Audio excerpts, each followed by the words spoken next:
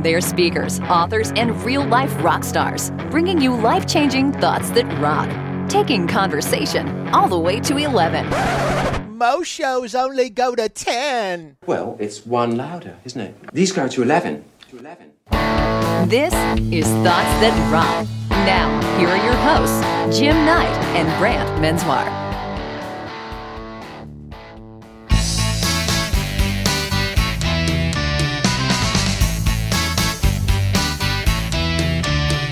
Hello, we love you. Let us ask you your name. A little forward. Hello, we love you and your tall window frame.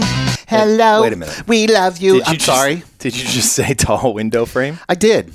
And You know what?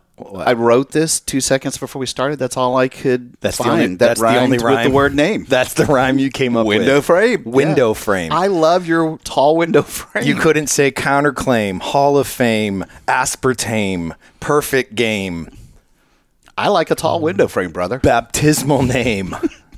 There's so many you could have gone. You grand dame, you. You want to take? See what I did right there? I did see that. That's fantastic. Welcome, everybody. Thank you so much for joining us on Thoughts That Rock. It's the podcast that is sharing pieces of life-changing advice squeezed into about 20 minutes. Yeah, and you know, we're making a little bit of a format change. I know you just heard 20 versus 30 minutes. That's part of it. This just in. It is brand new. Dun dun dun dun dun dun dun dun dun dun. It's a bullet flash. So, based off of horrible some of our helicopter. analytics and from what apparently you guys have said, we're going to do a couple things different. One is we're going to give you one awesome thought a week. Yep, trimming it down, baby. Just a little bit, which means we're not going to have to go as long as 30, 40 minutes, which is kind of where we were trending anyway. We're going to try and cram all that into about 20 minutes. That's right. So we're looking forward to that, and that'll start our new season in 2020, so right around the corner. Super excited about that. Yeah, Listen, we are. This podcast helps support Cannonball Kids Cancer and their fight for finding treatment options for kids who've run out of options. So if you get a second, we would truly appreciate it if you check them out at cannonballkidscancer.org. Yeah, they're amazing. And listen, we know how busy you are, and life is coming at you at about 100 miles an hour. And just trying to find a moment to grab a tiny little morsel of leadership, just something in your life to amp it up. Yummy. They're hard to come by. We get that. Which is why it doesn't really matter whether you're, let's say, holding an all-day garage sale right now. $2. Or maybe you're slinging mulch. Or you're cleaning up a crime That scene. stinks. I'm sorry? I said that stinks. No. A crime scene probably does stink. Oh, my hands are bloody. We're about to give you about the 20 minutes that you've been looking forward to all week. I like it. Let's get this thing going. Rock and roll.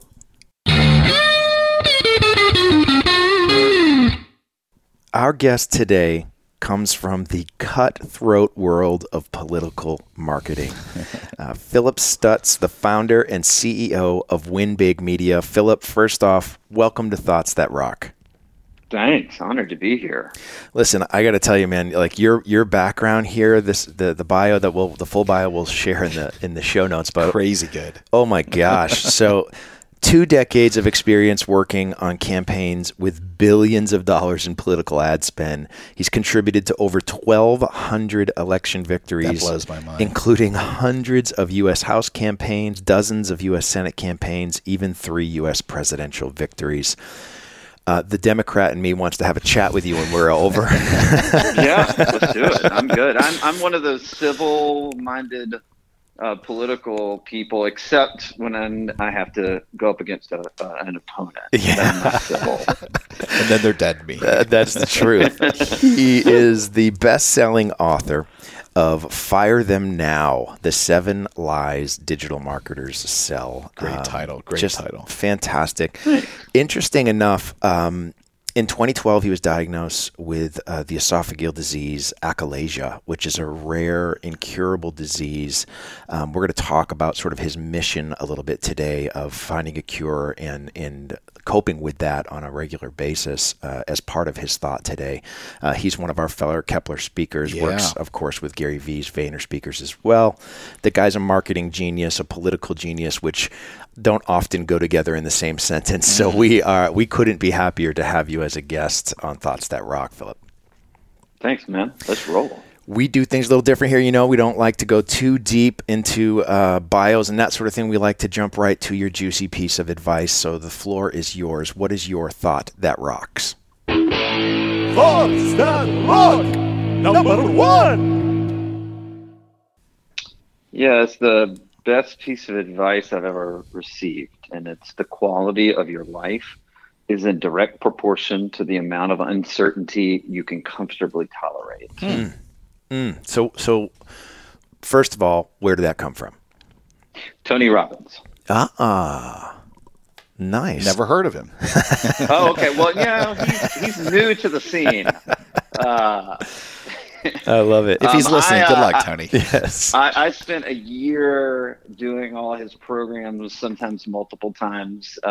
At some points in the middle of those programs, I found myself in the corner of the hall, sucking my thumb in the fetal position. At other times, I found myself on my chair screaming, up and down. But ultimately, I was in such a horrible psychological space, and before I sort of committed myself to the Tony programs. This is 5 years ago, and that one stuck out to me because what I've learned more than anything else is that the human nature just wants to be comfortable and wants their certainty. And I'm no different than anybody else. I want everything to go exactly the way I want it to go. I don't like there to be any disruptions. I don't want to have to think about things. I just want things to go right all the time. And people will defer back to that certainty in their life on everything. And it got me in a lot of trouble. And I don't mean like I went to jail, but it got me into a lot of relationship trouble. It spiraled my life in a bad way, both on the health that you mentioned in the intro, but it also just in the relationships. To be frank, I was a terrible leader in my business. People did not like to work for me. I always say I was the worst type of narcissist. All right. I was the narcissist that blamed all the problems on everybody. That's the worst like one. Jim. Everything something went wrong. Right. It was never my fault. Oh yeah. I'm like tell that. me Jim's the worst at that. The worst. So and then I was not probably a very selfless husband, and the first year that my daughter was alive, I was not a very good dad. And the disease was a wake-up call. This quote is something that floats in my head on a daily basis, this thought, and it drives everything I do. I mean, and also the disease gives me is proven that there's a finite time in this life. Yeah. And you can either make the best of it and put yourself in uncomfortable positions and go for things, or you can sit in your certainty and die. And I know that's extreme, but that really is how it is. And look, I didn't make a change until the pain was too big. And I think what I like to commit myself to is helping other people to not let that pain get too big. I feel like I'm filibustering. Sorry. No. But I would also say the difference is it's the aspirin or the vitamin. Unfortunately, I had to take the aspirin about 5 years ago because the pain was too great. Today, I take vitamins in every part of my life, and it doesn't mean I have solved anything. I am not. I screw up royally all the time, but I'm committed to taking that vitamin every day, taking myself out of certainty, innovating, trying to push the envelope, and that's what I've found gives me purpose, excitement, and ultimately will cure my disease as well. Well, first off, I think you're definitely speaking our language. I mean, we live in the world, in what we do, and our backgrounds have been just ripe with unpredictability and a little bit of irreverence and sometimes uncertainty. And maybe we've been okay with accepting it. And it's funny, when you first threw the quote to us, I was thinking in my head that it felt like it was more of a business approach. And it's funny that almost all the examples that you used were in your personal life. And I'm sure you've probably given a ton of advice to different political candidates, but here's the one that stuck out to you from somebody else that was in the self-development world, the one that resonated with you. And I'm sure people say all the time that they don't like uncertainty, but I think when I look at the quote that you gave here from Tony Robbins, if you are more willing, I think, to accept it, accept the uncertainty, it sort of frees you up, right? That if you allow things to happen, you're not going to get freaked out. And it sounds like from your personal life, being a husband, being a father, dealing with the disease, this probably would have helped you out if you had that a little bit earlier in life, right? Sure. But, I always, I get this question because I've done a lot of interviews at this point. Like, what would you go back and tell your 25-year-old self? Mm-hmm. I'm 45 now. And the answer is I wouldn't tell him anything. My path is my path. Yep. I feel incredibly blessed that at the ripe young age of 40, I was able to rewire my entire brain, which was the suckiest 2 years of my life. But I came out the other side. And there's this exponential opportunity, growth, everything, and in my relationships, in my work, in my health. Everything came out better as long as I was willing to make the change and be uncertain with it, like what was going to happen. I didn't know. And there are a lot of people I know that are in their 60s and 70s and 80s who never get the chance to even understand who they really are. Yeah. Where their subconscious is, what decisions they made in life, and what model behavior they took and then projected onto other people. I got the chance to change. It may be halfway through, but my God, that's great. And my legacy is to make sure my daughter never, ever has to wait till 40, that she has the opportunity to be her authentic self, that there are no masks and there's no, obviously I'm not going to be perfect in this, but that she models the behaviors of her parents who give her, and then she has the ability to go make an incredible life. And that really is how I look at it. Yeah. Love it. I think it's interesting. You said it took sort of this monumental moment in your life for you to make this change. And, one of the things that I spoke about even in my first book with a buddy of mine, Jim Trick, who's a life coach up in Marblehead, Massachusetts. One of the things we talked about, and especially what he would see with his clients, is they're sort of waiting to hit rock bottom before they make the change. And one of the things he would always say is, if you're waiting to hit rock bottom, raise the floor. Mm-hmm. And the other day we were interviewing a friend of ours on a future episode here, Alan Stein Jr., and he talked about sort of a prescription for success, and he relates it to the way that we take medicine. He said there's two types of people, right? There are people who can take that horse pill and swallow it dry, and then there are people who need to crush it up in applesauce and hide it and take it that way. Mm-hmm. And I think that it's sort of, I would imagine you sort of had to face that same sort of a decision, right? When you have to make these changes, you can either try to take that pill as it is and do it that way, or you can break it down into bite-sized pieces and approach it in that fashion. Which one worked for you? Well, I'd rather have crushed it into the applesauce and taken it. But I was, facing, I was facing a lot of consequences in my life on a lot of different fronts. 5 years ago at this moment, my marriage was okay, but it definitely was not going in the right direction. I definitely had skipped out on the first year of my daughter's life, traveling for work, what I thought was things that I thought were important that weren't.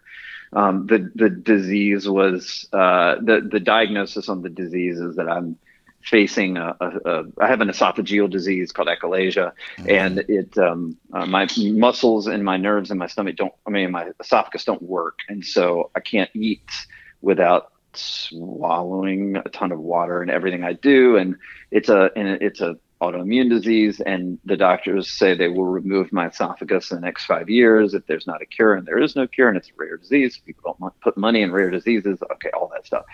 And then, so you could see, like, there was this crazy disruption coming with me and everything. I mean, I had to, at these Tony Robbins events, I was forced to peel the layers of the onion in my psychology to understand where my behaviors came from and then start to rebuild that. And it smacked me in the face all at once. So, look, I'm having to work on this every day, and I will work on it every day for the rest of my life. And I'm not where I need to be, but I am working towards it, towards getting, finding progress and purpose every day.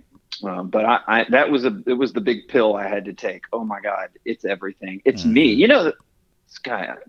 This is something I hadn't thought about or talked about, but I blamed everybody for everything. And then it's that the moment was knowing that it wasn't everybody, including my wife, that it was me. Yeah. I was the problem. Yeah. It wasn't all of these people. I was the problem, and I could either change or things were going to go into a bad place. And so that's, Man, yeah. Sorry, I got deep here. But it's perfect. That's sort of where it was. So I guess it was. I had to take the big horse pill and realize painfully dry, in order to come out the other side. It's a beautiful place. I will tell you this: I could do no more work on myself, and I've got a great life ahead of me. But I know I can do even better. And we can talk about what I'm about to go through another transformation, but it's proactive. It's the vitamin. It's not the aspirin. Yeah. And so, interesting enough, sort of on that subject, I always find it interesting. I think Tony Robbins is someone who is often misunderstood. I had this sort of image in my head of who he was and what he stands for. And then I watched the documentary, that he put out, and it changed a lot of my opinion in a good way, and also some of the dangers of the business that he's in personal growth, and the boundaries and the steps and what's at stake, and what's the risk on the part of the people who come, and I think it's always interesting. So in my head, over the course of the last 20 years, I would say that the people that I would imagine going to a Tony Robbins type of event were really struggling in their life in some way, shape, or form, or weren't successful in the ways that they chose to be successful, or they were longing to be successful. But when I see someone like you who's had enormous success in a field that is not known for enormous success, I'm dying to know, what is it about someone like Tony Robbins that attracts you to want to be involved? Because I would think someone like you's got it all figured out. And so it blows my mind that is, in spite of the success you've had, you're still longing for more. Can you tell us a little bit about how that came about, or what drew you to that? I listened to a podcast with Tim Ferriss and Tony Robbins. It was in like 2014, and I didn't know anything really about the guy, and I was driving from New Orleans to Birmingham, Alabama to see a client, and I just pulled over on the side of the road and started taking notes. And I was like, whatever he's selling, I'm buying, because he is hitting everything that I'm struggling with right now. And obviously he's good at what he does. But I literally got to my hotel and Googled Tony Robbins and saw that there was a program called Business Mastery. Like, I wasn't ready to look at inside myself at that moment. And so I just said, all right, how much is it? And it was like, $10,000 to go or something. And I literally about threw up in my mouth, because I'd never spend any money on myself. Like that would be a waste of money. Right. Yeah. Not realizing, and you guys so understand this, right? The best stock in my portfolio is me. Mm-hmm. So why in the world would I not invest a ton of money in myself to get better? Because I'm the best ROI in my life. Yeah. Like, there's no stock that's been better than what I believe I can do. Yeah. And so writing that check, I basically said, well, I can't fail now. I've written this massive check. And I went to the program. I'll never forget, I called my wife that first night and said, my whole life I've been looking at a hieroglyphic map and not knowing where to go. And one day with that dude, and I literally said, I can see where the treasure is.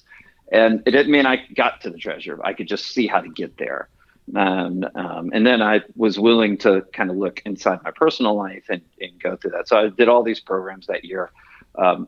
Since that point, I probably invested close to $500,000 in myself, in mentoring programs, in high-level masterminds, in these things. And it's one of the reasons why in 5 years I created an ad agency right after this first program with Robbins, and we've grown at 30,000% in less than 5 years. And we've started 4 companies since then. They're all debt-free. I'm sole owner, and there's no outside investment. And we're all we're all growing, every one of them. Wow. And so the reason it's not that I've done anything great, I just invested in the stock that I know works. And I always ask people that I work with, like, what's your most important stock in your portfolio? And they all say, oh, I got Microsoft, got Apple. And I go, really? Yeah, that's interesting. I got a couple houses. Yeah. And I'm like, yeah, but if you invested all that money into you, what could come out of that? What an endorsement. And so that's just it. Like, and if you don't feel like you can do that, then that should tell you got a lot of work to do, right? Yeah. Mine's not confidence, it's purpose, man. Like, I invest in this because, man, first of all, you go write a $50,000 check to spend 5 hours with a billionaire. Yeah. Go do it. Yeah. Right. And then see how much uncertainty you got going into that meeting. How many pairs of pants do I have to bring? Because I would soil most of them after writing that sort of check. Right. But it's right, though. You sort of got it on the line. I think that's it really leads us into this second thought, which is really, I think, the next step, the next chapter of what you're talking about. And, our thought that rocks this week is this. It comes from Martin Luther King Jr. Thoughts that rock, number 2. And it's, you don't have to see the whole staircase. Just take the first step. And that, to me, speaks so profoundly to your idea of uncertainty. Where most people, unless they can see the whole staircase, they're not gonna move. They're too nervous about what's up there.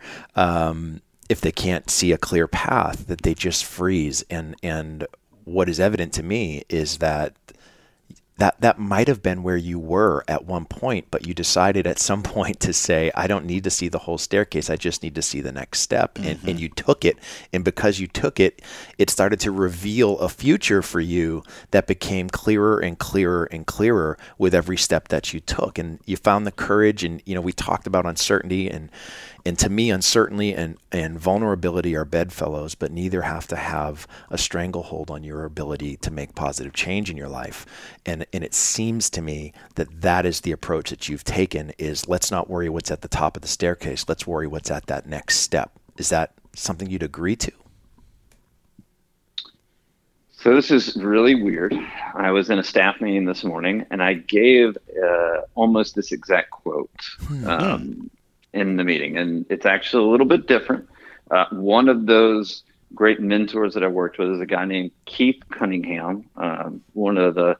Why this guy is so smart and so brilliant is he's out of Austin, Texas. He's about 70 years old. He made $100 million, lost everything, lost his family, lost literally everything, and built it all back up. Wow. And he teaches business owners not to 10x everything they do, but how not to lose it. Mm. And I just think that's brilliant, because nobody is in that space right now. Right. And what Keith's mantras constantly reinforcing when I meet with him is, if you need to go 200 miles down the road, you need to kick a can 200 miles down the road to hit your goal.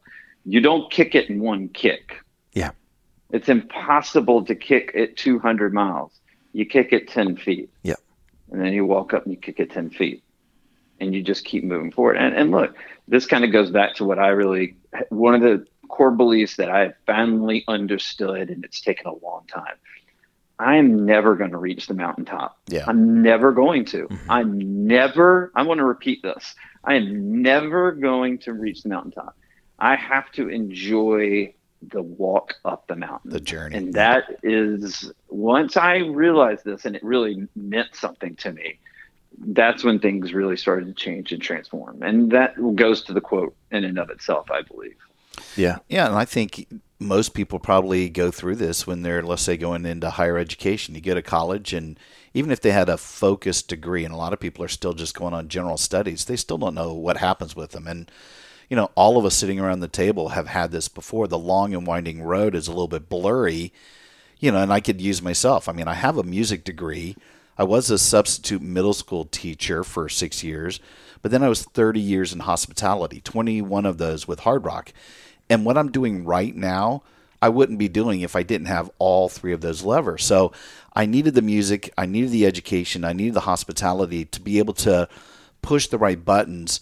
Little did I know that this would be the future. And I think a lot of people go through that. They've got this little element of uncertainty, but Brant, to the quote that you pulled is, you got to take the first step and just crush that, excel at that, commit to that. And eventually that will lead to something great. Not sure what it is, but there'll be a window or a door that opens, right? Yeah, I think, and I think it's even sort of, Philip, to your thought of coming to the realization that you're not going to reach the top of the mountain. I think it has profound implications, not just for you, but for your legacy. Mm-hmm. And understand that, who are you training up to continue the walk? Who's walking beside you, that when your walk is over, they can start from where you finished. And I think that's part of what it seems to me, anyways, in knowing what I do about you and reading what I've read.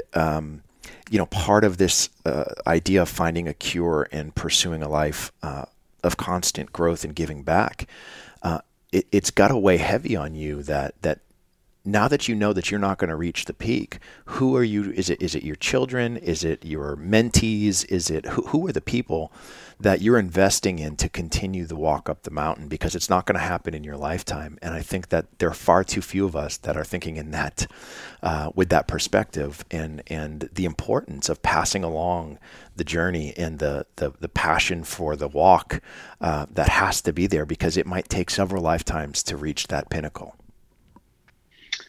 Yeah, and it's the same thing I tell business owners. I mean, like my story is really a metaphor for where the world is going in business. I mean, we are, look, I don't care if you hate him or you love him. Donald Trump's the most disruptive force that has ever entered into politics, and it was, basically it was about a 18-year.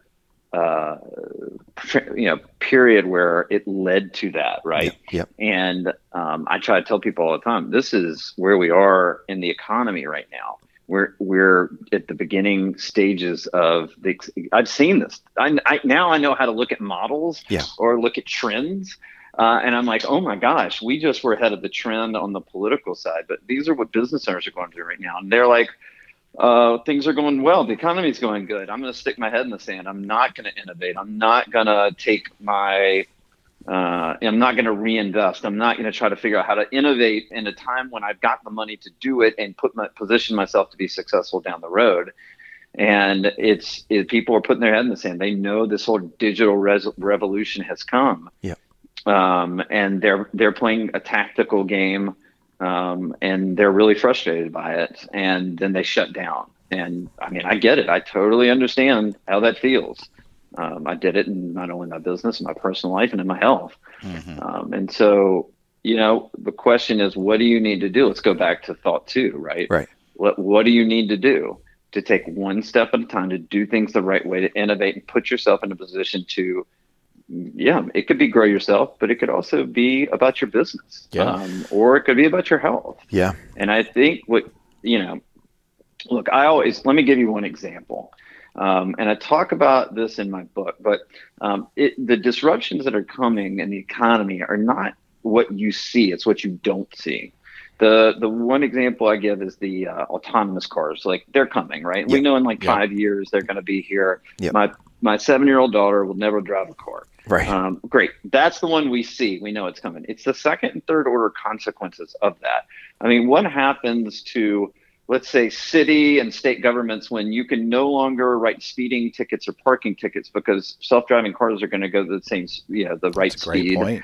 And they're going to park themselves in legal spots, and there's no more revenue. No revenue coming in. No revenue coming in. What happens there? What happens to emergency care nurses when there are 250 to 500,000 less auto accidents a year, and they're not going into hospitals? Those people get laid? Does a large proportion of those people get laid off? Yeah. What happens to car insurance companies? Yeah. When 99% less traffic accidents are occurring.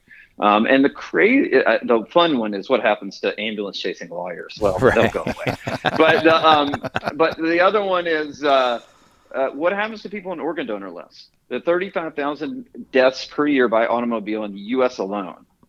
So if you're on an organ donor list waiting for an organ, most likely from someone that will die in a car accident, what happens when there are 300 deaths a year by car after autonomous cars come in place? Yeah. And no one is thinking through these things right now. No business owner is really thinking through these second and third order consequences. I know I'm not. You just blew Right. my Let me mind. tell you, there are 10,000 of these. I'll tell you one that is in my world, the marketing world. There are startup companies out there that are going to the Fortune 200 companies, the Home Depots or whatever, and they're saying, instead of spending $200 million a year on advertising and marketing, why don't you if someone uses our app, they get 5% of anything they buy in your store back in cash. So you're taking half of your marketing or ad budget and you're just giving it to the customer directly. You don't think that's going to be a massive disruption in my market? Yeah, of course right. it is. Right. The construction industry, there are 3D printing houses now that can withstand 8.0 earthquakes or Category 5 hurricanes. Well, what happens to the insurance companies in, where you guys live and where I live in Florida? Yep. Like those people that charge us so much dang money in insurance because of the hurricanes. What happens to workers when you've got robots that can put up drywall? By the way, that's happening right now in Japan. Robots are putting drywall up in houses. The housing industry is going to be completely disrupted. By the way, I just gave you 3. There are 10,000 of these that are occurring in the next 10 years. Crazy. You don't think that's uncertain? So you got to embrace this uncertainty. Yeah. And you have to kick the can or walk one step at a time and figure it out and adjust what you do in your life, your health, and your business. Man. Well, listen, first of all, you just blew our minds. Yeah. Jim and I are staring at each other with drool coming down, just like, what just happened?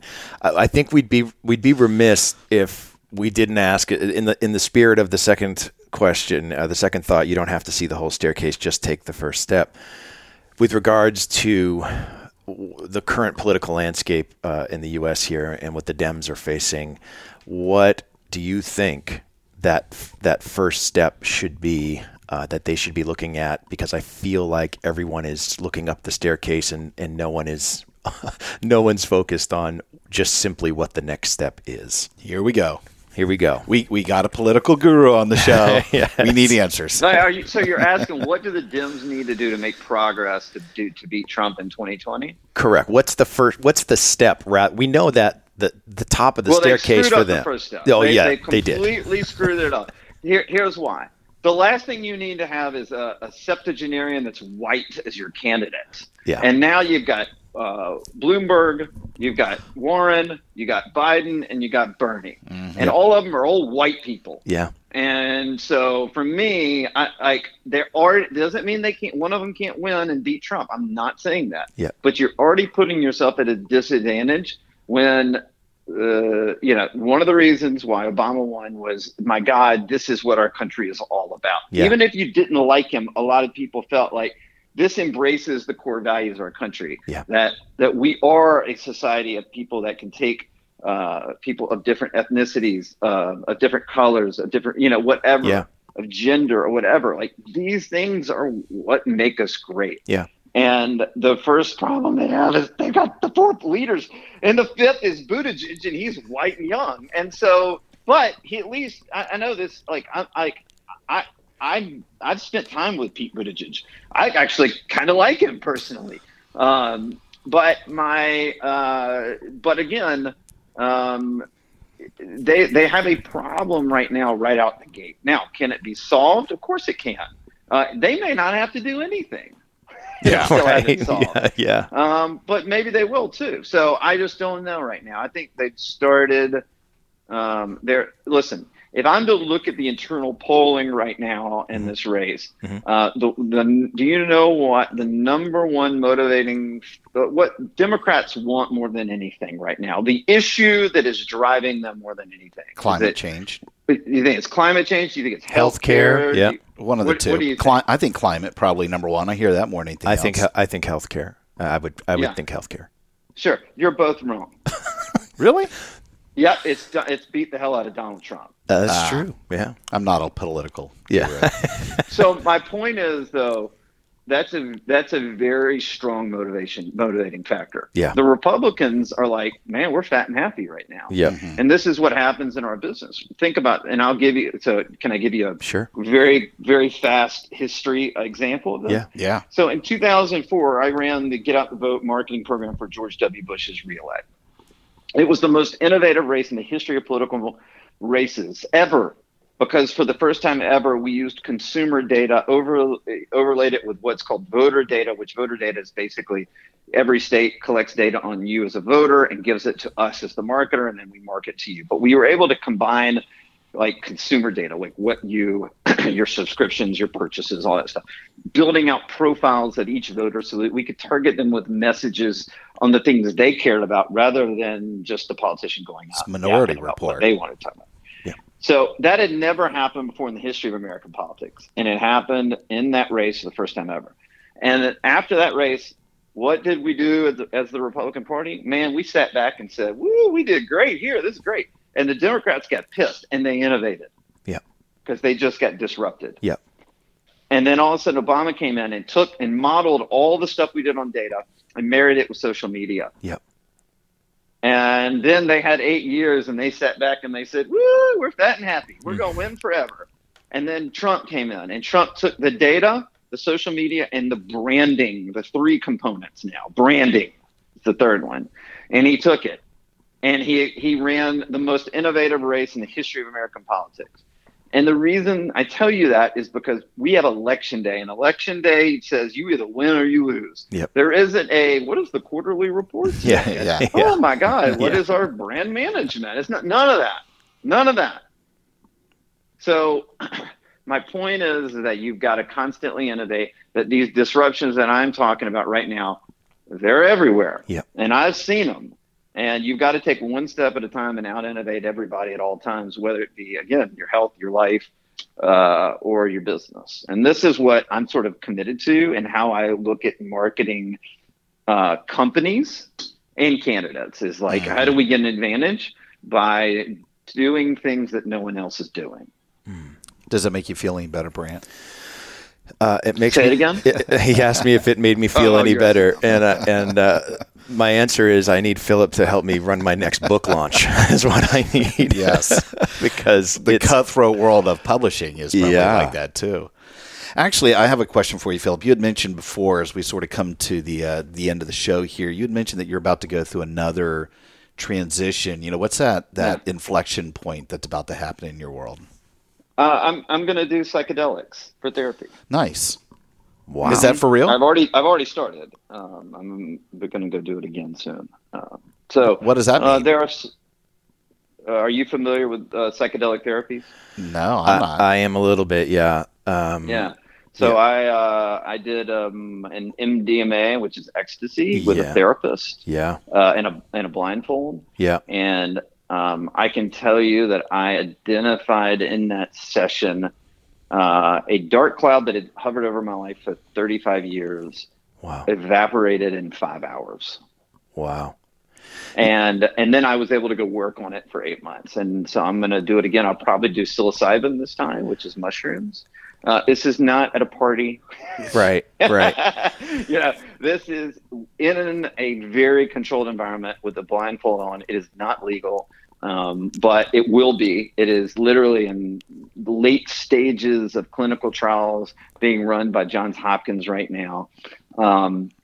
But what it does is it helps. Like, there are certain things that as hard as my willpower is, I cannot willpower and break through those walls that I need to, and I identify what those problems are, the way I need to improve, how I need to live more authentically or be more present, all these things. And so I'm giving this a shot. And the first session I did was remarkable. Literally changed my life. Wow. You just gave everybody on our show a reason to jump into the show notes. Everyone's going to be looking for psychedelic therapy brand. I tell you, just Google. The great article is one of my real good buddies is a guy named Tucker Max, who's a best-selling author and an entrepreneur.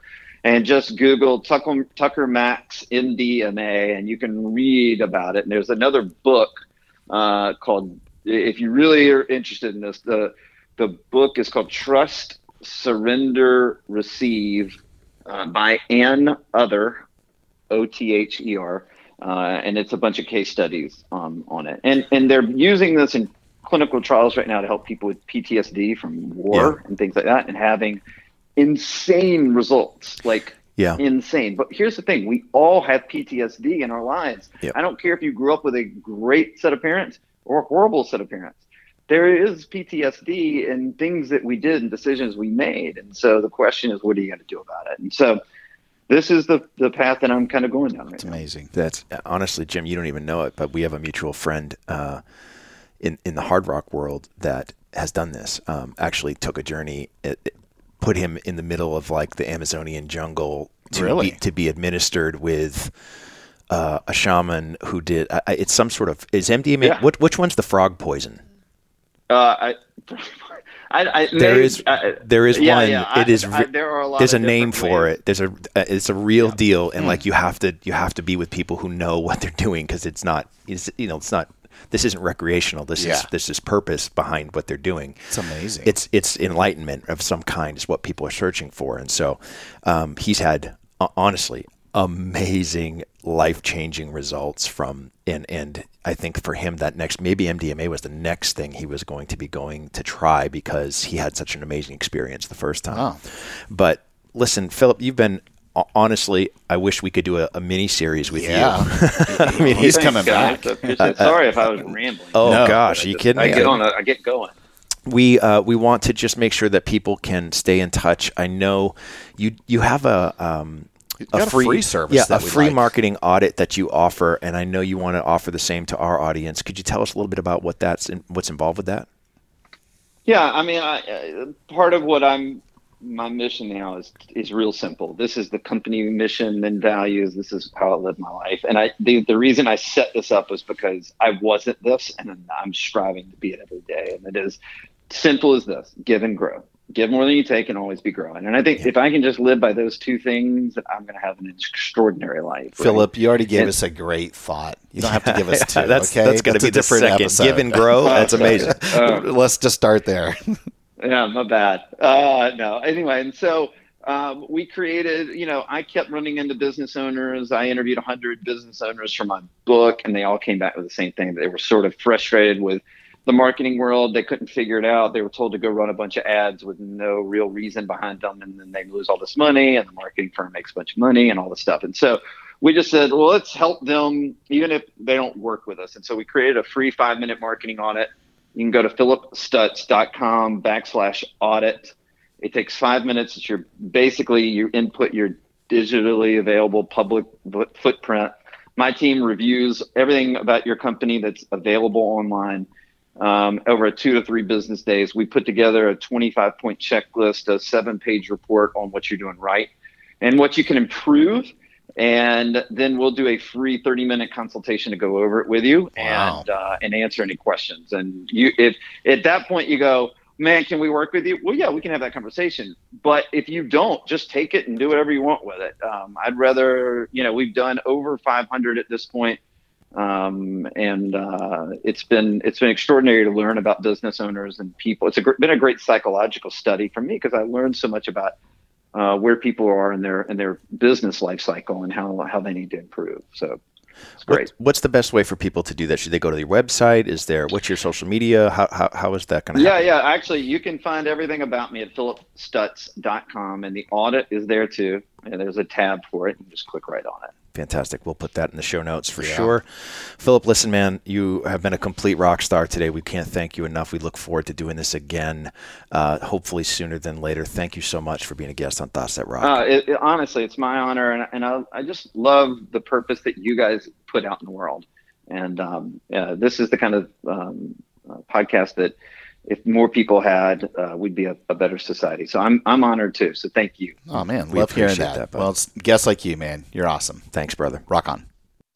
Hey, rock stars. Thanks so much for tuning in. If you liked what you heard, please subscribe to make sure you don't ever miss an episode. And if you're interested in having Brant or me or both of us speak at your event, we're exclusively represented by Kepler Speakers, the industry's leading resource for booking conference keynotes.